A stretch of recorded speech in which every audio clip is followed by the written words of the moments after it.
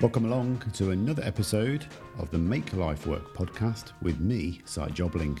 This podcast is all about speaking to others about trying to find a balance between work, life and any side project we find the time for. From sharing their stories, we hope it helps others find their own balance and maybe enjoy some of the things we talk about along the way.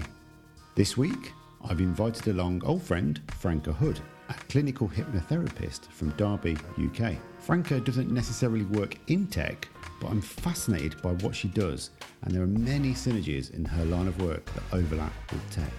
I've known Franca since the early days of Twitter, when we shared a mutual interest for our favourite football club, Derby County, which we then used to build and grow a fan-based community. Since then, the account has grown to a strong 13,000 following, mostly thanks to Franca's efforts of maintaining match day engagements with some fellow supporters. But we'll talk about all that later. Let's get into it. Welcome along, Franca. How are you doing? I'm good, thank you. Thank you for having me. Thank you for inviting me. Well, it's a pleasure to have you on board. As we were talking about prior to recording, we've known each other for over 10 years. This is the first time we've actually visually seen each other, spoken to each other verbally. I know. And I think that is very much the way of the world. The world is so small with the internet being what it is that we know lots and lots of people, then more than we think we know. We know all these people that we don't actually know, is what I'm saying, I think. Yeah, it's very bizarre. And I think what we'll talk about later on with one of our side projects that we do together, that there is this sort of small world, but we don't really know each other that well. And hopefully these sort of conversations help bring those boundaries down. But yeah, it's wonderful to have you on board. Thanks for joining me. And hopefully people will understand and learn a bit more about how you work and sort of things you do, because it's not specifically tech related, but you certainly are familiar with tech and technology. Absolutely, and I do use tech more and more every day now with work, yeah. So shall we get into that? Do you want to tell us what it exactly is that you do and how you got into it? Yeah, sure. I'm a clinical hypnotherapist is my title. Sounds very smart.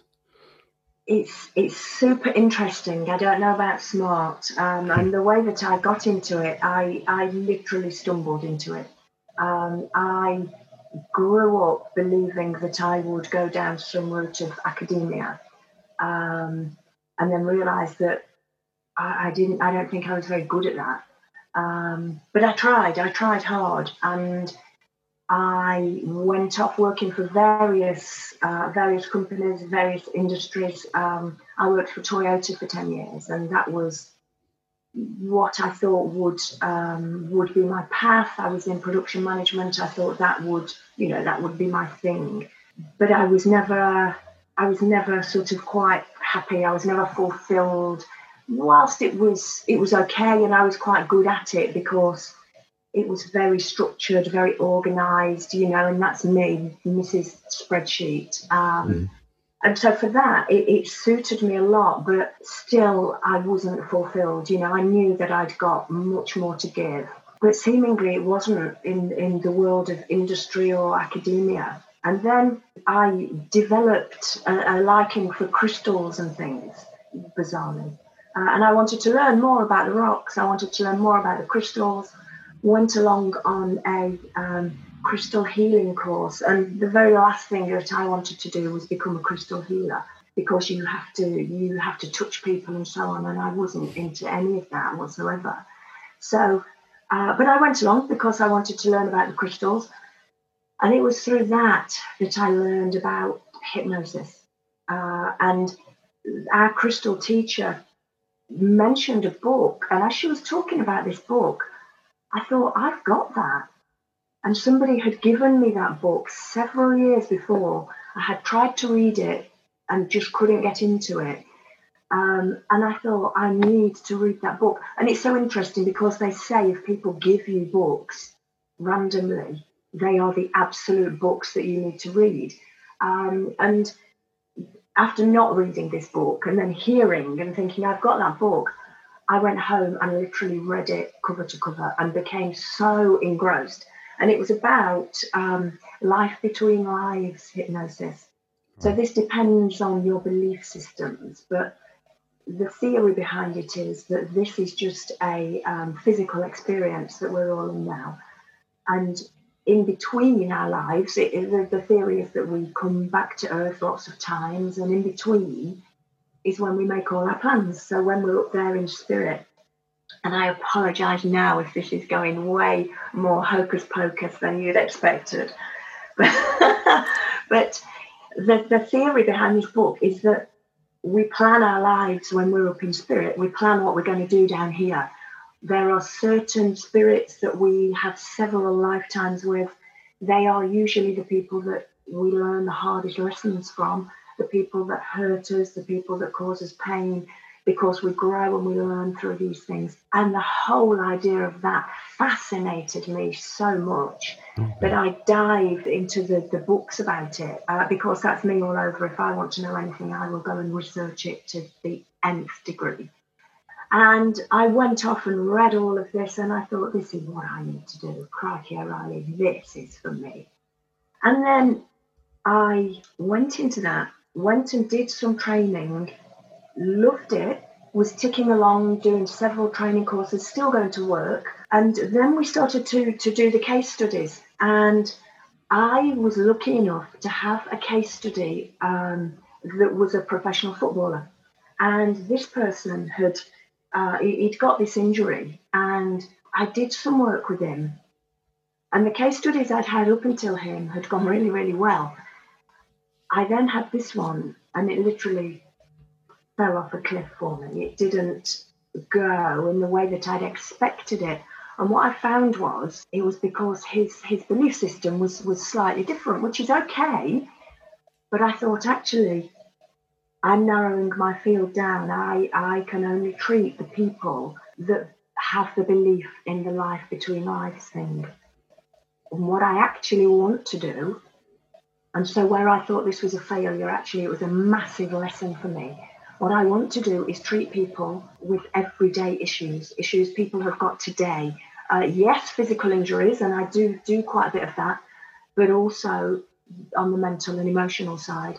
So I want to help people that are dealing with, and I didn't know this at the time, but dealing with anxiety, depression, trauma, some really difficult subjects. And what I realised when I treated that fella was that I was on the wrong path.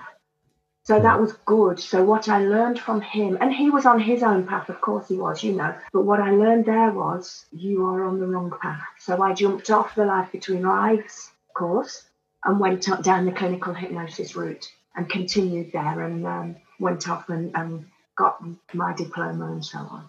So yeah, that's what brought me through to being able to help people with the issues that many, many people face now. I think you're right, though. The problem we do have now, a lot of people are more aware of these sort of issues, anxiety, depression, and all these things you're trying to help with. And it's fantastic that you enjoy this. This is the passion. It's not just something that you kind of go, I guess I can do it. It's something you identified yourself while you were working in Toyota.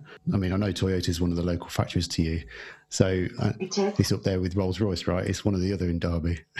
Yeah, exactly. And to be honest, I was in automotive engineering for a while. And then as I was completing my training, because I in between leaving Toyota and doing this, actually, I had a couple of babies. But then in order to get the money to finish my training, I then went to work for Rolls-Royce. So I was in automotive engineering for a while. Then I went into aerospace for a while, yeah.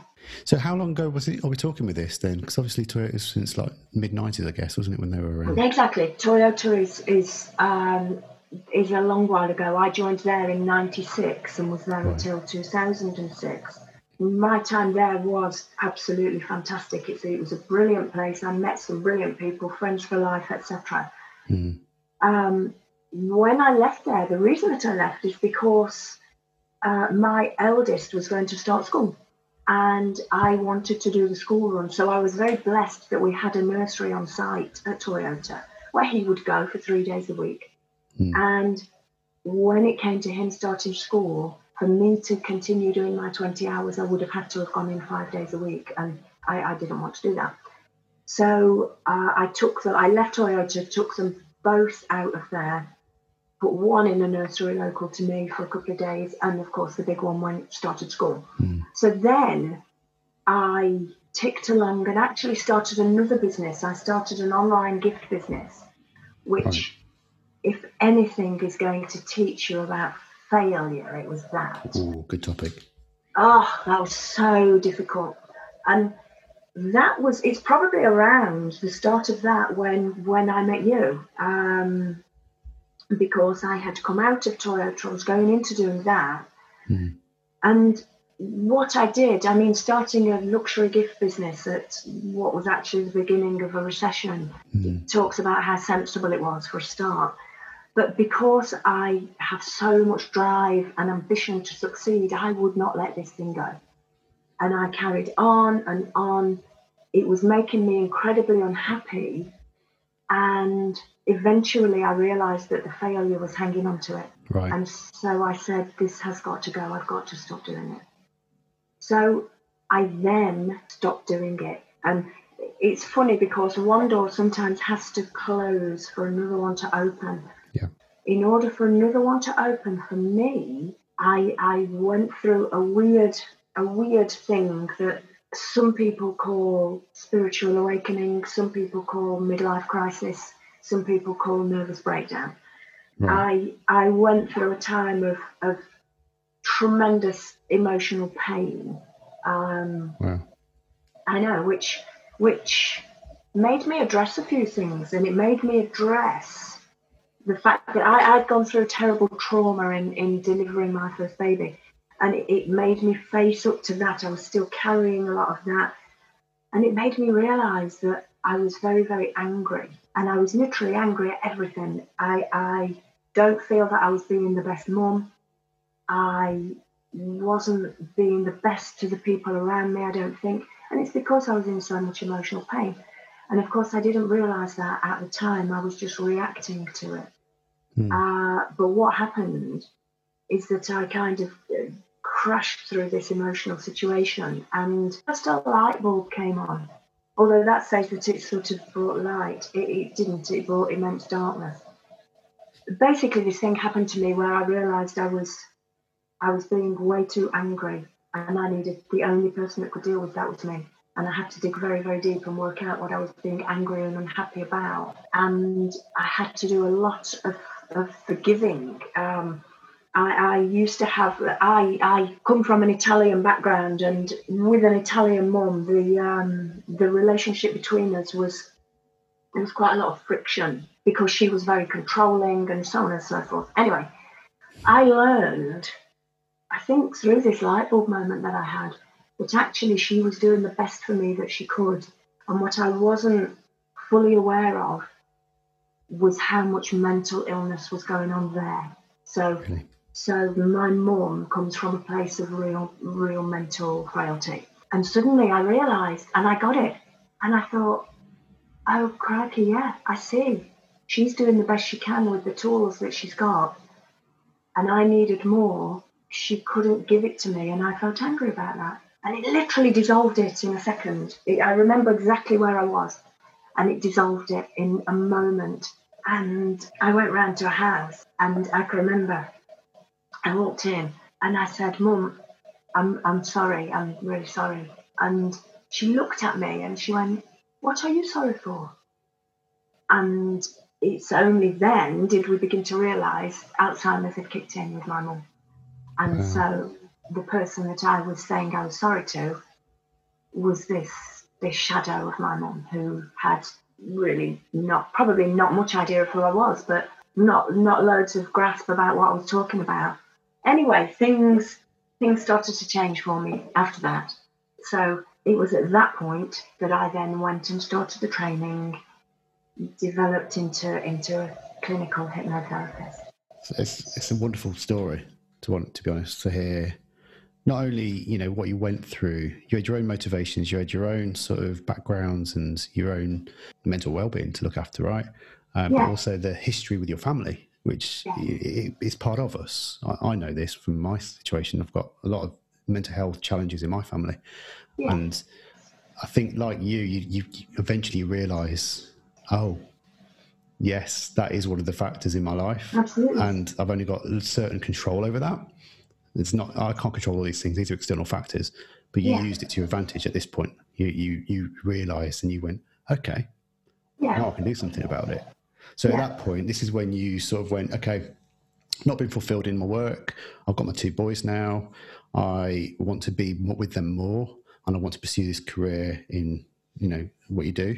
So that was probably about 10 years ago now. By the time yes, exactly. That happened. My spiritual awakening / nervous breakdown was, I feel, 2007-ish. Wow. So,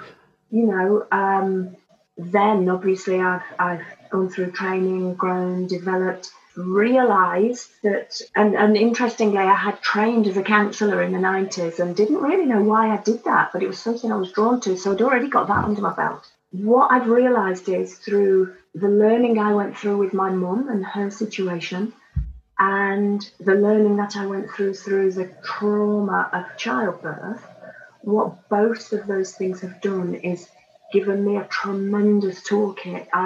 I'm now able to understand and empathise when people go through moments of real difficulty. Apart from that, I'm not sort of saying, oh, my life's been plain sailing. It's been those 2 things, because we all have difficulties. But what I've noticed is, rather than look back and be angry, upset, or feel cheated out of my own path up to now, I'm realising that I've learned tremendous things from them. And I truly feel that I had to go through every single moment of being to bring me to where I am. Yeah. I do love how you call it spiritual awakening rather than midlife crisis, because I've been through, I feel like I'm going through some of this right now, but absolutely, it's a much more positive way of spinning, this sort of moment in your life. But it sounds like you've enjoyed what you do, and you've found your coming, as it were, and you've continued to go through it as well. How has this year, because we've obviously been through a pandemic, which has completely changed how people have worked and find a better lifestyle. How have you managed to adjust to continue with your career in this way? Yeah, well, initially, of course, nobody knew what was going to happen. And being quite driven as well, I was very determined. I've got a practice, a very successful practice here in Derby. And I was also very determined to go and work in London. I'd always wanted to go and have a practice in Harley Street. Right. And that did come to fruition for me. That did happen. When I started practicing in London, I was practicing in Mayfair. And then I did move to a clinic in Harley Street. And that was one of those sort of moments of, gosh, you've achieved everything that you wanted to achieve. But the balance there was that I found home life was suffering a little bit. My boys at the time were GCSE and A-level stage, and I felt I needed to be here more for that. So then I started to wrestle with that whole thing. Anyway, then the GCSEs and the A-levels all went absolutely fine and really well, and we're now a year later. And the big one went off to university, and the little one started his first year of A-levels. And then, of course, the pandemic kicked in. So initially, obviously, clinics closed. So I stopped going to London altogether. And the clinic in Derby that I was working in, I have 2 clinics. I have work from home and I work from a clinic. The clinic in Derby also closed its doors, as of course everywhere closed their doors. And so initially, it was everything just shut down. And I used that time at the beginning to double check everything that I was doing. Because once again, I was on that path. My emotional compass, which is ridiculously accurate, everybody's emotional compass is ridiculously accurate. When they get a feeling of discombobulation or kind of unease, then the thing to do there is to listen to that. And what we tend to do is we avoid that. We avoid that and we go and numb it with alcohol or prescribed medication or OCD type behaviours. But if we actually listen to it, it's telling us that some change needs to be made. And I was in that state again of something is just not quite right. So I used the time to look at a couple of different training courses. I was sort of considering diversifying again I used it to double check, to dot all the I's and cross all the T's of what I was doing. And with my job, we are continually training. You know, there's always this continual self-development. We're always doing it. And I was looking at those areas. Should I be specialising in a different area?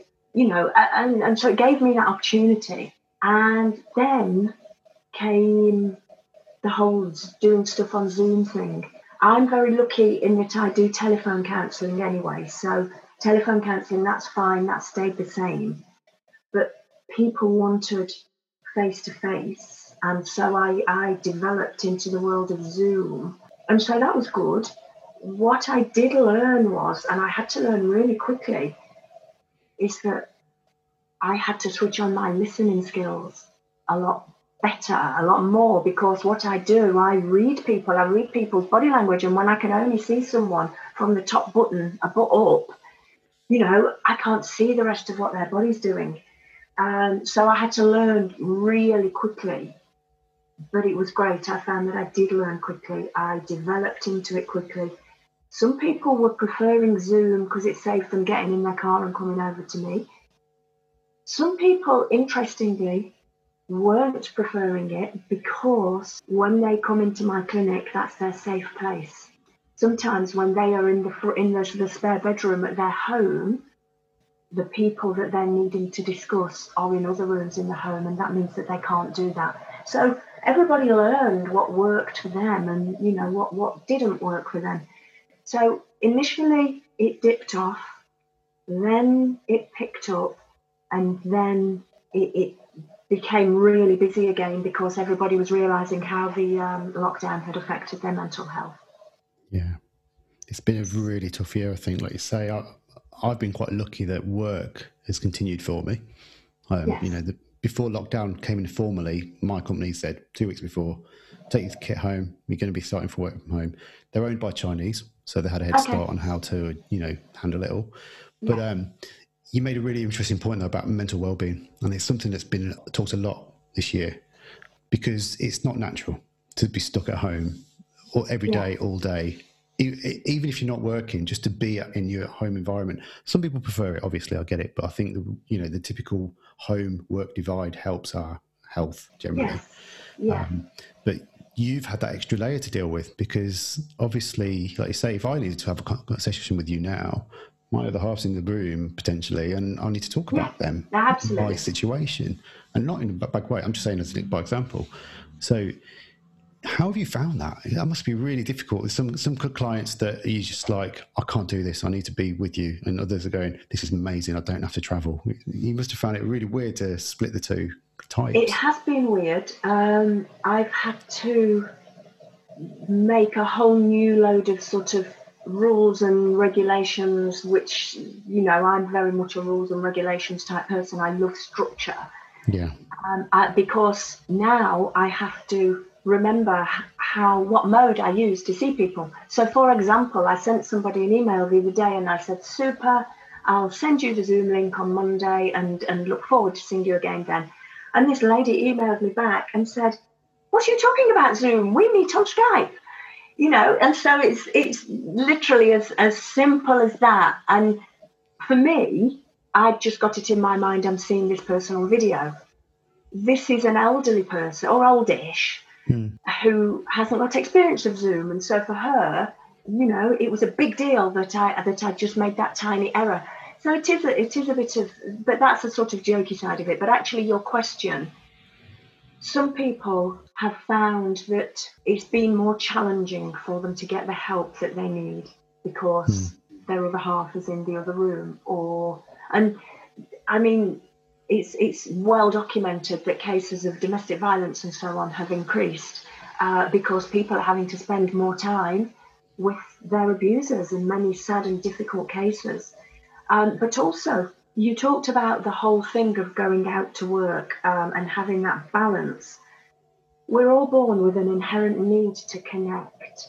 And when we're not connecting, or when we are connecting in a different way, the part of our brain that craves familiarity starts to twitch a little bit, because that part of our brain doesn't like change.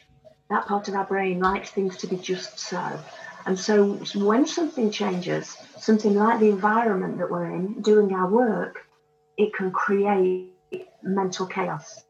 And for some people, that's a challenge. And it's very hard, because I think a lot of people, even the best people that have got such control in their life, or they feel like they're in a good place, it can hit you without any expectations, and being able to handle that. I mean, you must see it a lot, and I don't really want to go into this too much detail, but you talked earlier about having this passion and this natural inclination to what you should be doing, and you got a toolkit in your background as well from the counselling that you did in the 90s as well. So does it help you to see all these sort of people around you, your clients, your patients, to help your own personal health?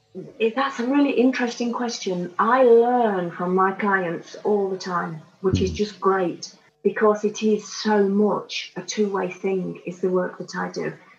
I call myself a clinical hypnotherapist because that is my title, but what I do is I help stuck people to move forwards, and that has to come from a two-way thing. So there is give and take. And as a therapist, you don't discuss, obviously, your own situation. You don't divulge. My clients know as much about me when they leave as they did when they arrive. We talked before about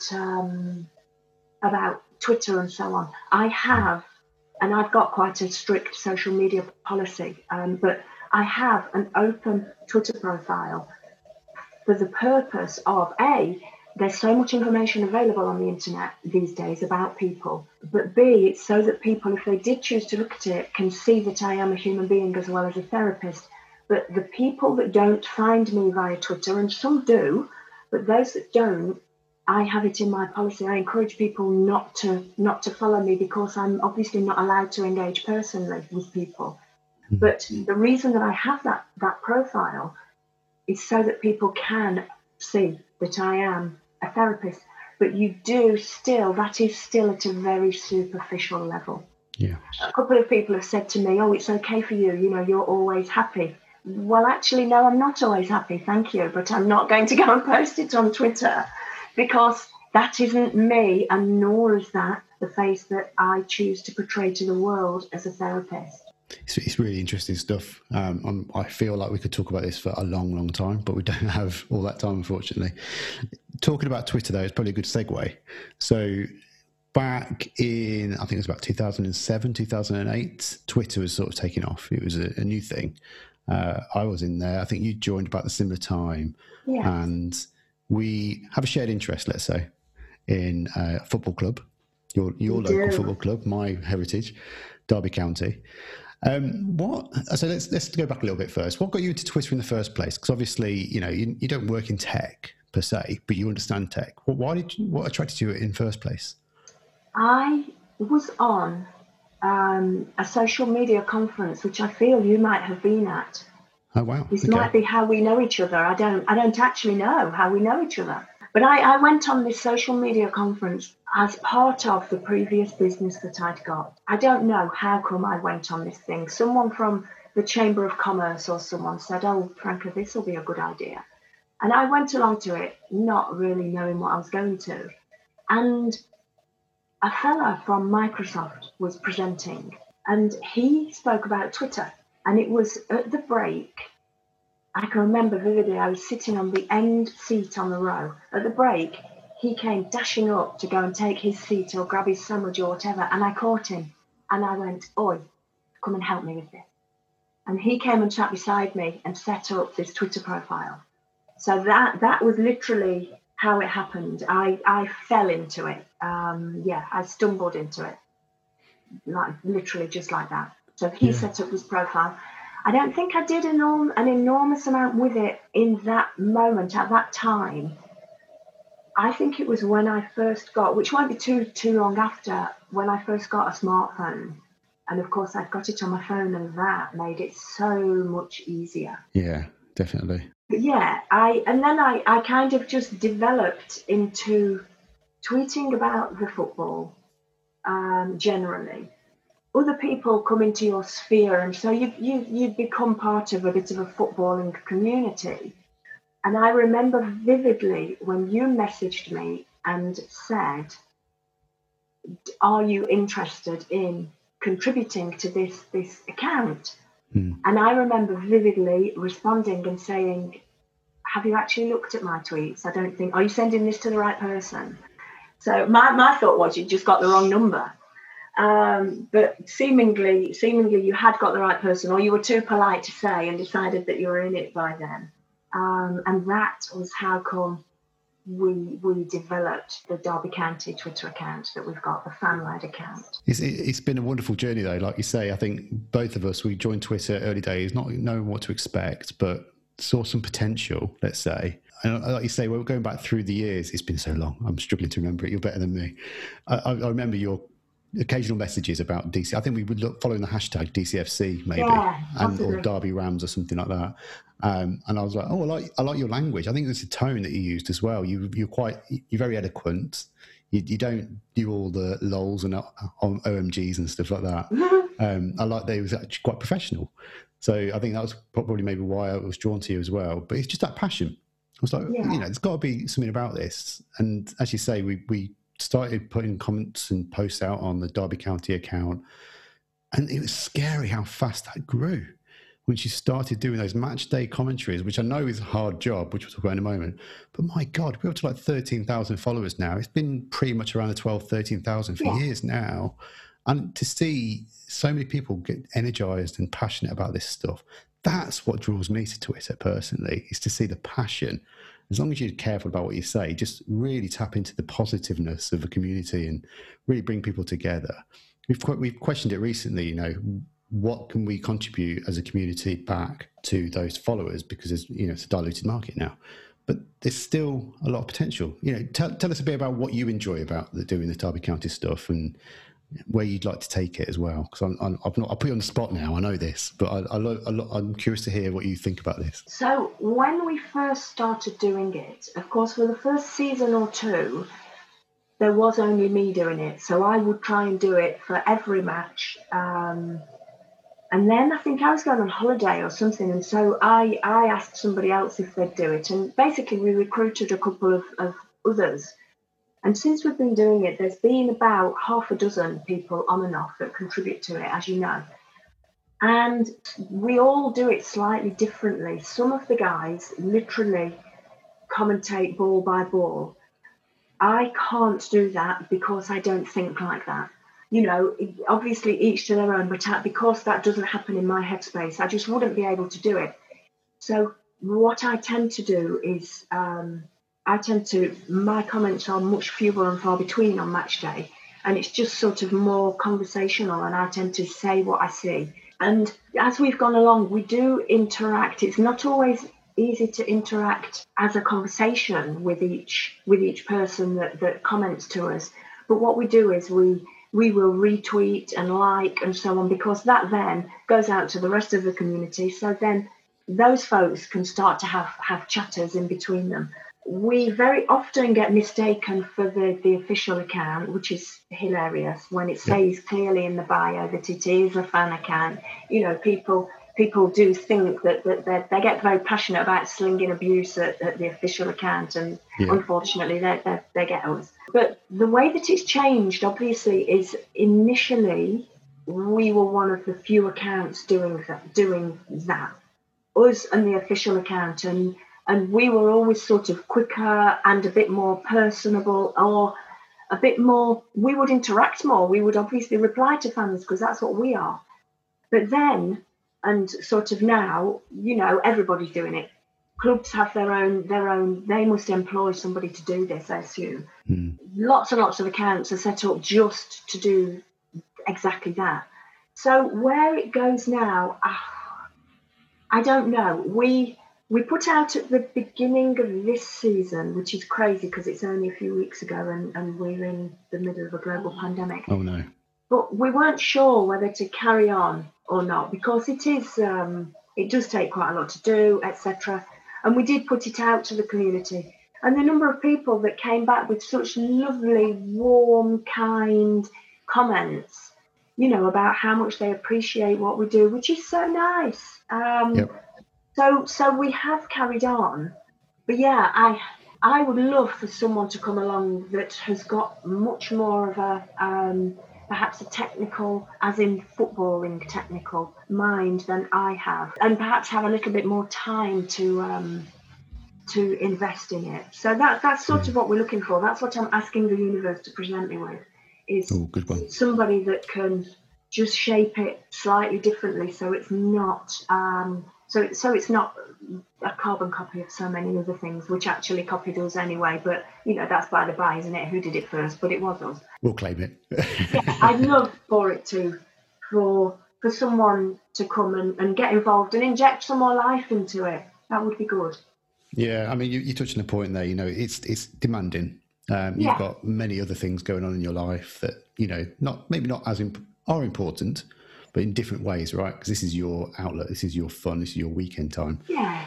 Is there anything else you try to do as you wind down? Is there any recreational things you try to do to complement your lifestyle? I am the most boring person that I know. Everyone says that, though. I do a lot of yoga. I do a lot of meditation. That was something actually that the lockdown did help me with. I had always wanted to present to groups, but I had a block in my mind for some reason. I had difficulty with it.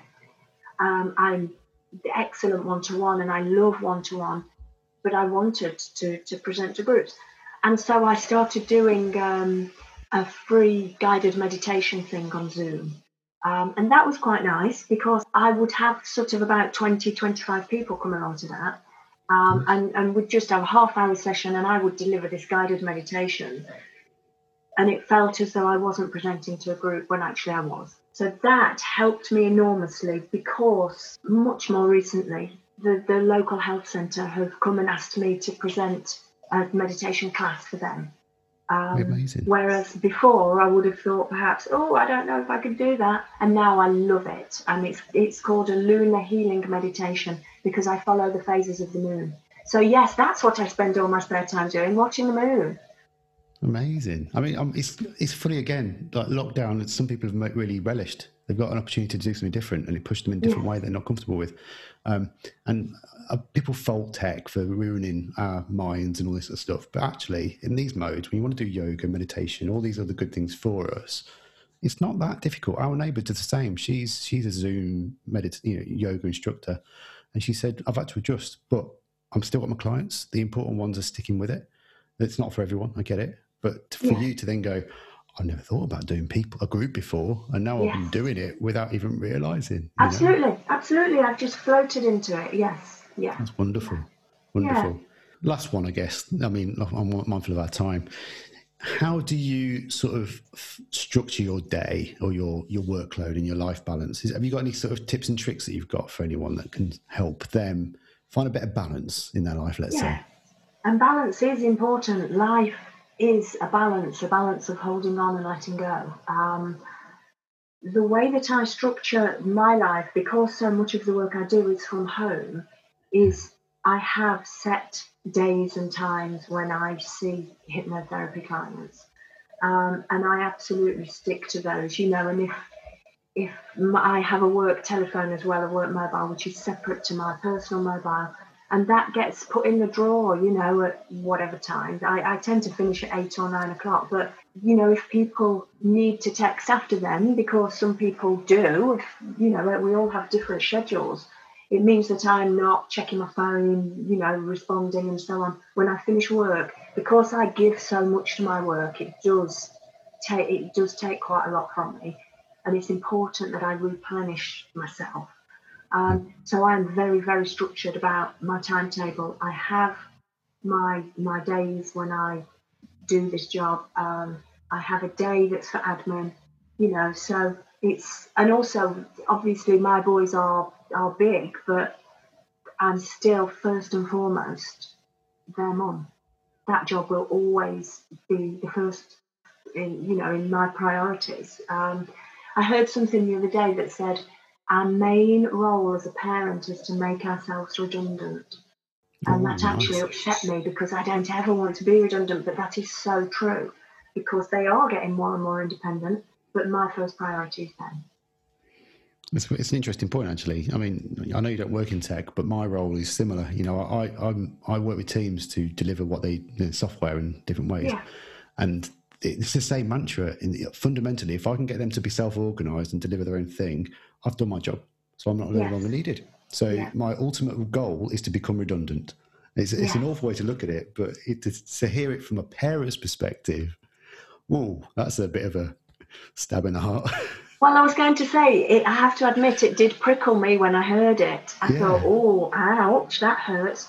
Because it questions you, it makes you question your purpose. And I see a lot of clients that are in this exact situation if they have, for example, retired or lost a job or children have moved out. It comes about when there's been quite a change.